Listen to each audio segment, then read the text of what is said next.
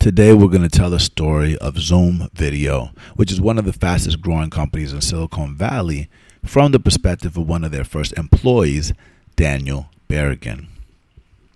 You probably heard about Zoom because they sponsor a lot of different podcasts, but you probably have never heard the story about how Zoom was created from the perspective of one of their first employees and how he helped build their sales team and become one of their top account executives and drive traffic that was critical to Zoom's growth. If this is your first time listening to the Breaking Stars podcast, you know that we think deeply about the first 10 employees at a startup, pre-product market fit. We also help you understand the various roles that are within tech companies and the jobs that are going to be created and destroyed in the future, not only so that you can find the teaching programs for the jobs that you want, but also so that you can thrive in a tech-driven environment by understanding the nuts and bolts of how these teams work together.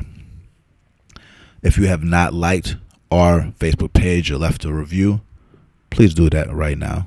Join our community on Facebook and share it with your friends. And if you have any feedback for us, please send me, Archer or Timur, an email. It's Ruben, Archer, or Timur at breakingintostartups.com.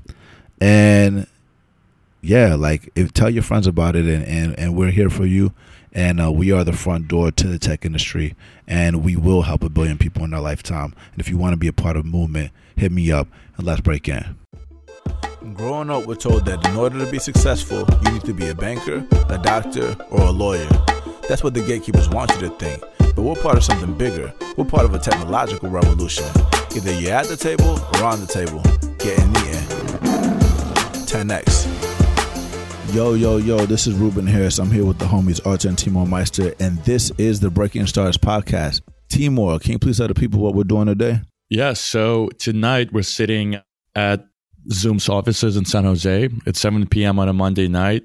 As you guys know, tech is not just in San Francisco or Mountain View or Palo Alto. There is a booming tech scene down here in San Jose, and Zoom is actually one of the fastest growing startups. So after work, we came down here and we have very dope guests. So Ruben, can you please introduce the guests? Yeah, Timur. I'm really excited about this interview with Daniel Berrigan, not just because he was the first sales rep at Zoom that was able to rise all the way up to the top of the ranks on the enterprise team, but also because he helped the company grow to over 700,000 clients in 6 years, reach $1 billion valuation, get into 90% of the top universities, expand into different verticals. He's also awesome because he is a Raiders fan. Shout out to Marshawn Lynch. He is also a family man that is very humble and he's going to tell us a lot about his personal life. So Daniel, thank you for joining us. Welcome. Thank you. Thank you guys for having me on the show. Yeah. No problem, man. So tell us a little bit about family. We talk a lot about family and how that influenced you to get up to this point. Family's everything. Since I was, a little kid, it was all about, the holidays. Really looked forward to Christmas, Thanksgiving, just seeing all my cousins. So from a very young age, the importance of family was instilled. So yeah, I carry that, today. Still very close with 2 older brothers and 2 older sisters. So very close to them. We're always getting together. We're always... Well, now, I have 12 nieces and nephews. Wow. So that's beautiful. 5 kids, 12 nieces and nephews. We talked a little bit about that. My mom's Cuban and your family is where's your family from? Talk a little bit about that. Yep. So I'm first generation. My mom and dad are from Guadalajara, Mexico. Dope. So yeah, I'm very proud of my parents. Just, they came over here not really knowing, the American lifestyle and whatnot. And for them to look at not just myself, but my other brothers and sisters, we're all successful. So that makes them very, very proud. So yeah, I'm very speaking proud. of family, you mentioned that you have 2 older brothers. Mm-hmm. So being the youngest boy in the family, how did that impact your competitiveness growing up? Yeah, no, Timur and Archer, they fight all the time. So. I'm the oldest one out of the 2 of us, so I want to know what it's like being the youngest. Well, I can tell you from when I was little, so I have 2 older brothers. One is 4 years older than me, and the other that is 9 years older than me. So as a little kid, we would play football in the living room, and my brothers would be on their knees because obviously they were a lot bigger than me. And, we was tackle football. So from those days to getting older and, competitively playing against them in basketball outside, it was always, talking back and forth, who won the last game. And then all the way even to playing video games. I would beat my oldest brother at video games, and, he used to get a little mad about it. So, yeah, the competitive thing was always there from day one. So that makes me very competitive today. Yeah, and I think in the pre-chat you mentioned that you guys both got into sales at the same time, or like how did that work? Yes, my oldest brother has been in the industry for, I would say, if I had to guess, maybe 15 years or even longer. And it was about 7 years ago. He was at Cisco, and he got me into a VAR. Well, for the people that don't know, what's a VAR? It's a value-added reseller. Okay. So these are companies that sell or resell Cisco, Polycom, life-size equipment. And for the VARs, they also have services around that to where they can go and install a conference room solution, manage certain hardware, etc. So I got involved 7 years ago, and, thanks to my brother. But what's interesting is now we go head to head. Interesting. So let's unpack that a little bit, because he's at Cisco, you're here at Zoom. For the people that don't know, what is Zoom and how did Zoom become a company? Yeah, so the story goes, our CEO, his name is Eric Yuan. Shout out to Eric.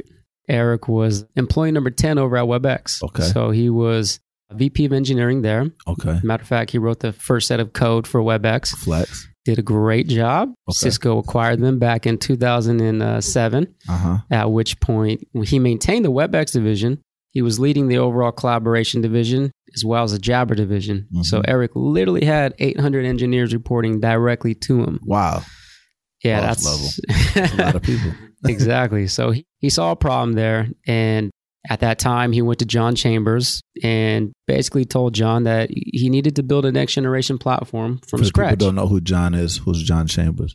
He is the ex-CEO of Cisco. Okay, ex-CEO. Okay, keep going. So John said, Eric, what we have right now is sounding like hotcakes, so why don't you focus on what we have? And as you can imagine, from the engineering perspective, it's not fun, not being able to build something new or innovate. So Eric left, and when he left, he took with him the best of the best engineers, the best screen sharing engineers, video engineers, audio engineers, and he built Zoom, built on today's technology and architecture. But what he saw was a mashup of different technologies over at Cisco, just different hardware platforms which needed gateways and infrastructure and costs, and there's a lot that's involved there. So that's why he was thinking, I need to build something from scratch that's going to solve this here. Yeah. And so Zoom and WebEx were a video conferencing tool. Yeah, because when he built WebEx was more of a web conferencing tool. Because back in 98, 99, when that sprouted, it was more, I want a tool that I can share my screen with someone, and for audio, I'm going to dial in. And when he built Zoom, it was more video conferencing centric. So let's jump into a call, see each other, with great video, as well as obviously still being able to share your screen and have people dial in on audio. Yeah, nice. So it sounds like he was very close to the problems that Cisco was solving. He knew he can do it better. He approached the CEO. The CEO said no. He's like, all right, I'm just going to do it myself. And I think that's important to note for those who are tuning in and who are trying to pick that winning company. You can never go wrong picking the CEO who has 10 years of experience and who has sold their company before, because they know how to execute, they know how to deliver, and it's very easy for them to now, especially if it was someone who designed WebEx, to now go ahead and say, hey, how do we build this 2.0 version of web conferencing? I want to say you could never go wrong, but it's definitely a good bet to go with somebody that's done it before. Great. So that's cool. So now you and your brother are going head to head. You're at this VAR. Well, actually, before that, he's at WebEx. He's killing the game over there, closing deals like crazy. You're at the VAR, reselling stuff. And then what happened? So then what happened was Greg Holmes, who's the VP of sales here at Zoom, right when he took the position, he reached out to, a lot of WebEx colleagues or ex-WebEx colleagues. And one of the persons he talked to basically said, Greg, I'm happy, but I know somebody that's young and hungry, Oh. and he introduced us. So, yeah, that's Got how. it. So you got the job through referral.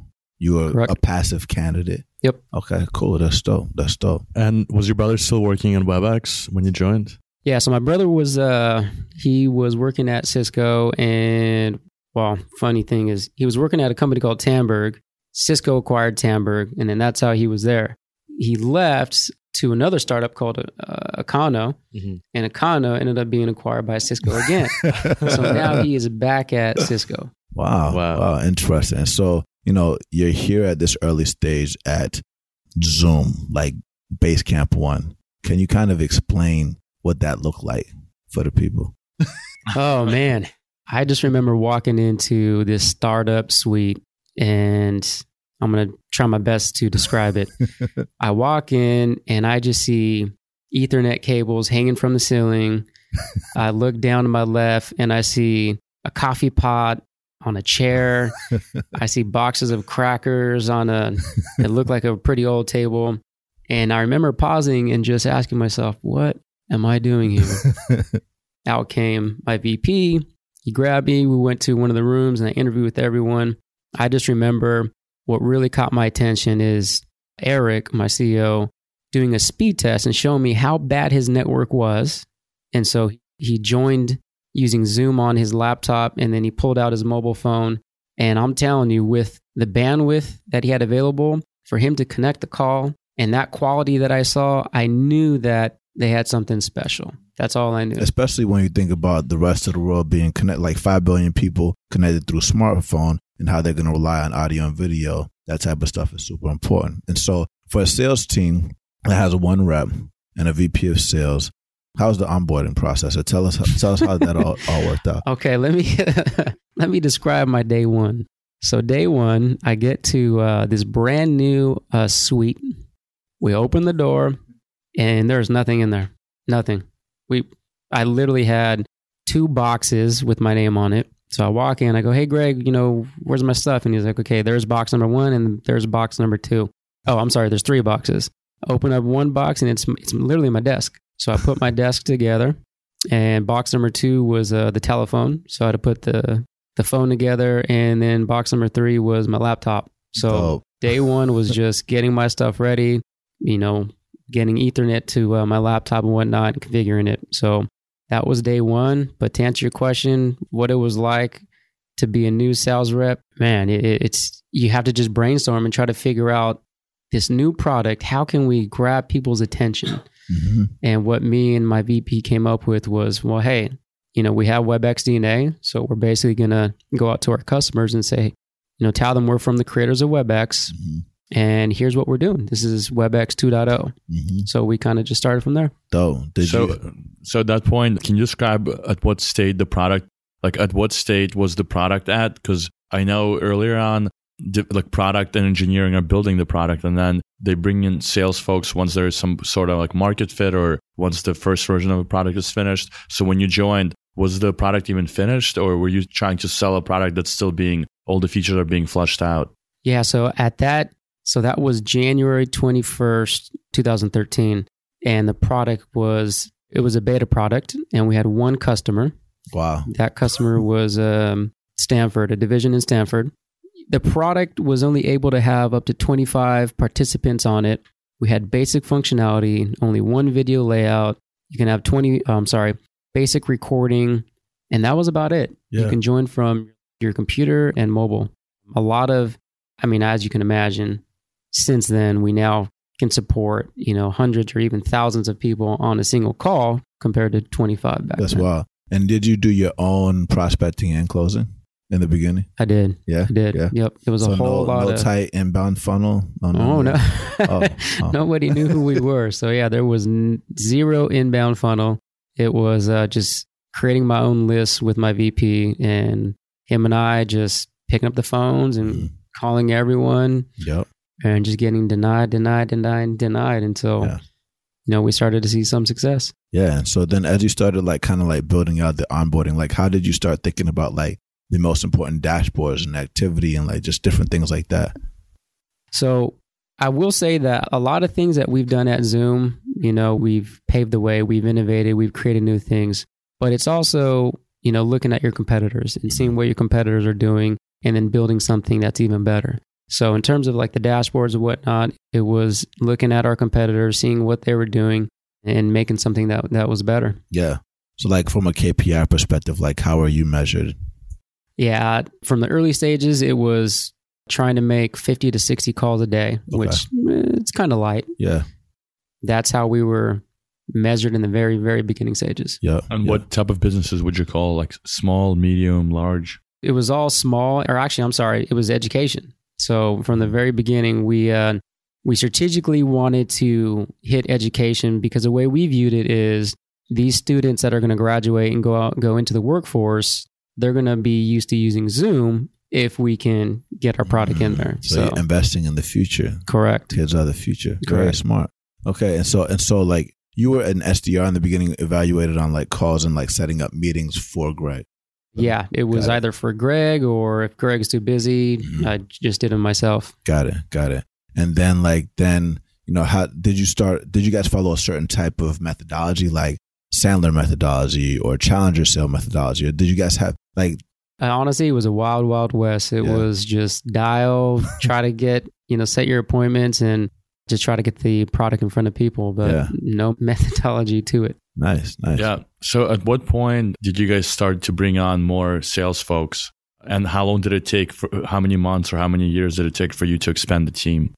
It was about 6 months into it. We hired our third sales rep. So I got hired in January.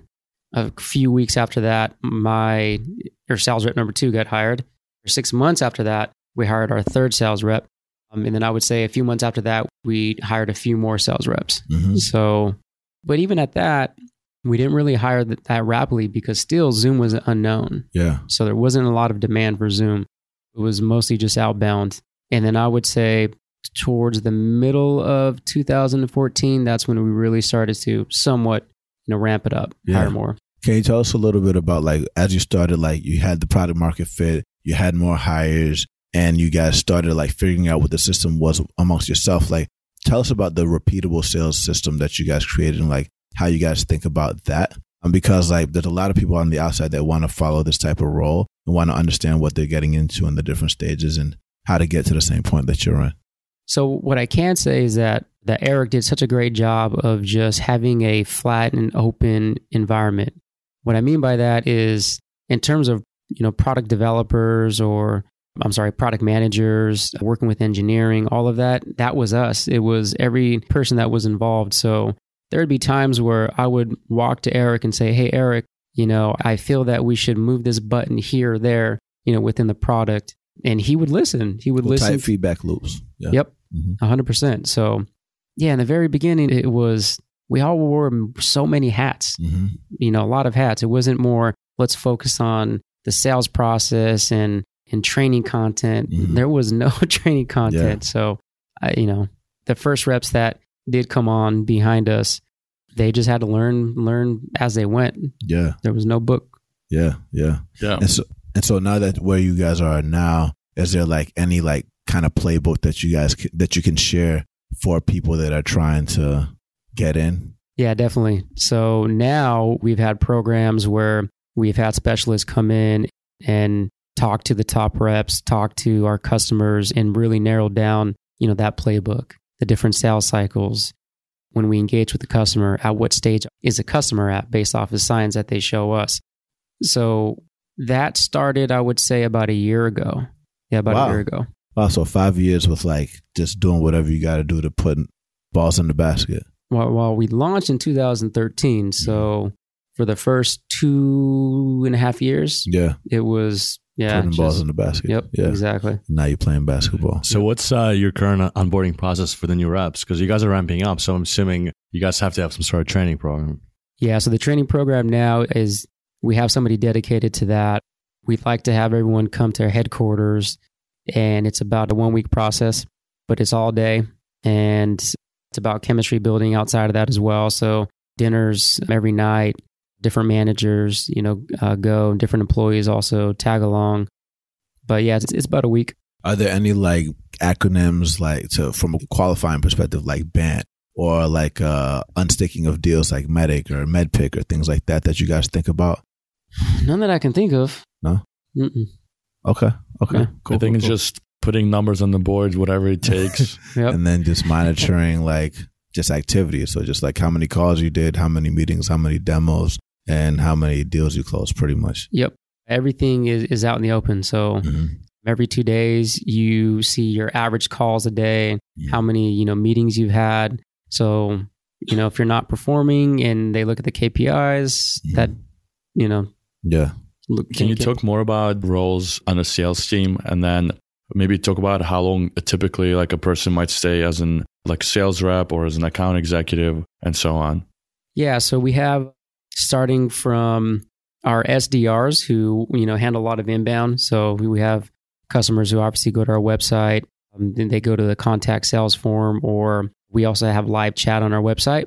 The SDRs, are going to handle all that communication and then, funnel the company to the right representative on our side. Above the SDRs, we have small business. Small business reps handle company sizes of 11 to 50. And then we have mid-market reps, which handle 51 to 500. Then we have a commercial team. They handle 501 to 1,000. And we have a majors team. They are 1,001 employees all the way up to anything that enterprise does not name. So the enterprise handles nothing but named accounts. So for example, I'm in the Bay Area, and Oracle, Hewlett-Packard, those would be, obviously some that are on my hit list. The creme That's de me. la creme. Oh, okay. Got it. That's dope. And so like thinking about just a little bit more around like leaderboards and KPIs and things like that, like how are people evaluating themselves? I know you talked a little bit about that, but like how are they managing their pipeline? Do you analyze things like sales velocity? And then like from a compensation perspective, like how are they like treated at the SDR to the AE level? From the compensation perspective, I'm not sure where the SDRs come in, but I would say for a mid-market rep, I believe, and I'm just throwing numbers out there. So Zoom members, if you're listening to me, I'm totally guessing here. So these are like average numbers for the enterprise then. Let's do that. Okay. For the enterprise, OTE is going to be around, 220 to 240. Yeah. So for the people that don't know, that's on target earnings half and half. So 110 to 120 base. And then the rest is commission. If you don't hit commission, you don't make that money. Correct. Cool, man. Very cool. Very cool. What would you say are the biggest like lessons that you've learned here from Greg? Never lose alone. So if I have a deal, I'm going to bring in the troops. Don't try to be a hero. So literally in all my deals, Eric is involved. Nice. Eric is involved. I bring in engineers sometimes, bring in Greg. So yeah, never lose alone. Even at this scale. Nice. Yep. That's dope. Very cool. Very cool. Yeah. So at this point in the podcast, we do the lightning round. And this is where the three of us will ask you several questions, but we're really looking for responses that are filled with actionable strategies, tactics that kind of helped you to get to where you are today. So with that said, guys, take it away. Yeah. So this question, we're going to switch it up a little bit. Usually we ask a question about like moving to a new city, but we're going to switch it up. So since you guys are a video conferencing platform, if you could send a video message to everyone in the world, and it has to be under 10 seconds, what would it be and what would you say? Do I got to go right now or can I get a couple seconds? You think about it. You can take your time to think about it, but if you could send it to the entire world. What would it say to I your am family? on the spot right now. Yeah, the lightning round sometimes is tricky. If I had to say a message to the world about our product in 10 seconds, I would... Or it could be personal too. It doesn't have to be... I would say, here's a product that just works. When you want to have a meeting without any hiccups, just use Zoom. Okay, right. Good. Sweet. Salesman all the time. That's good. I respect it. So speaking of sales, we also know that leaders are readers and we're students of the game. So, what are some of your favorite sales books that you've read that kind of like, that taught you the game? The Little Red Book of Selling. Okay. That was my first book. And I would say that was the most important one to me. Okay. Dope. Yeah. I like it. So this is another one. I don't think I've ever asked this question in the podcast before, but as a salesperson, you face a lot of rejection. So can you share a story of a time when someone rejected you and you were able to take that rejection and instead of just walking away, you were able to turn it around? He closes every deal. Let's get it. I never lose. No, yeah, obviously we get rejected a lot. It's how you handle yourself after that. So there was an a story where a enterprise company told me that they are rolling out Microsoft Skype for Business and they have no need for Zoom. And my counter to that was, it's going to take you one whole year to realize that your solution is not meeting your needs entirely. So what I'm going to do is I'm going to give you my product free for one whole year, literally free. And he said, wait, why would you do that? I said, again, because within that year, your users will use Zoom. So when you realize that your product is not meeting your needs, your users will be used to my product. Respect. And I can tell you right now, that company is now a Zoom customer. Nice. Well done. Well done. I love that. Chestnut checkers. Exactly. That's a power move right there. So we're in San Jose again. Like I think Timo said this in the beginning. This is the first time we've been in San Jose. We've been to some cool spots like Los Gatos Bar and Grill and Strays, but that was like one time. So like, where do we hang out here? We want to know for the people, like where should they hang out if they're thinking about living in San Jose? San Pedro Square. San Pedro Square. Right down there. Okay, I think that's where we're going after record Heather. Yep. And do you have any coffee shops? So there's a lot of coffee shops that we share with our community in the city where someone can just go and run into. Like the CEOs. Yeah, either CEOs or people who just hang out in tech and they can just come up to them and be like, introduce themselves, get their business card. Like, what's the sight glass of 7th Street for San Jose? I don't know. No? I need to pass it to my colleague. What would you say?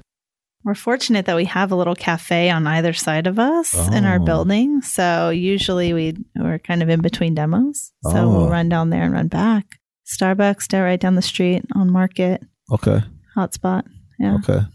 Market and Almaden Boulevard? I believe so. Okay. Yeah, me and my geography, you got me.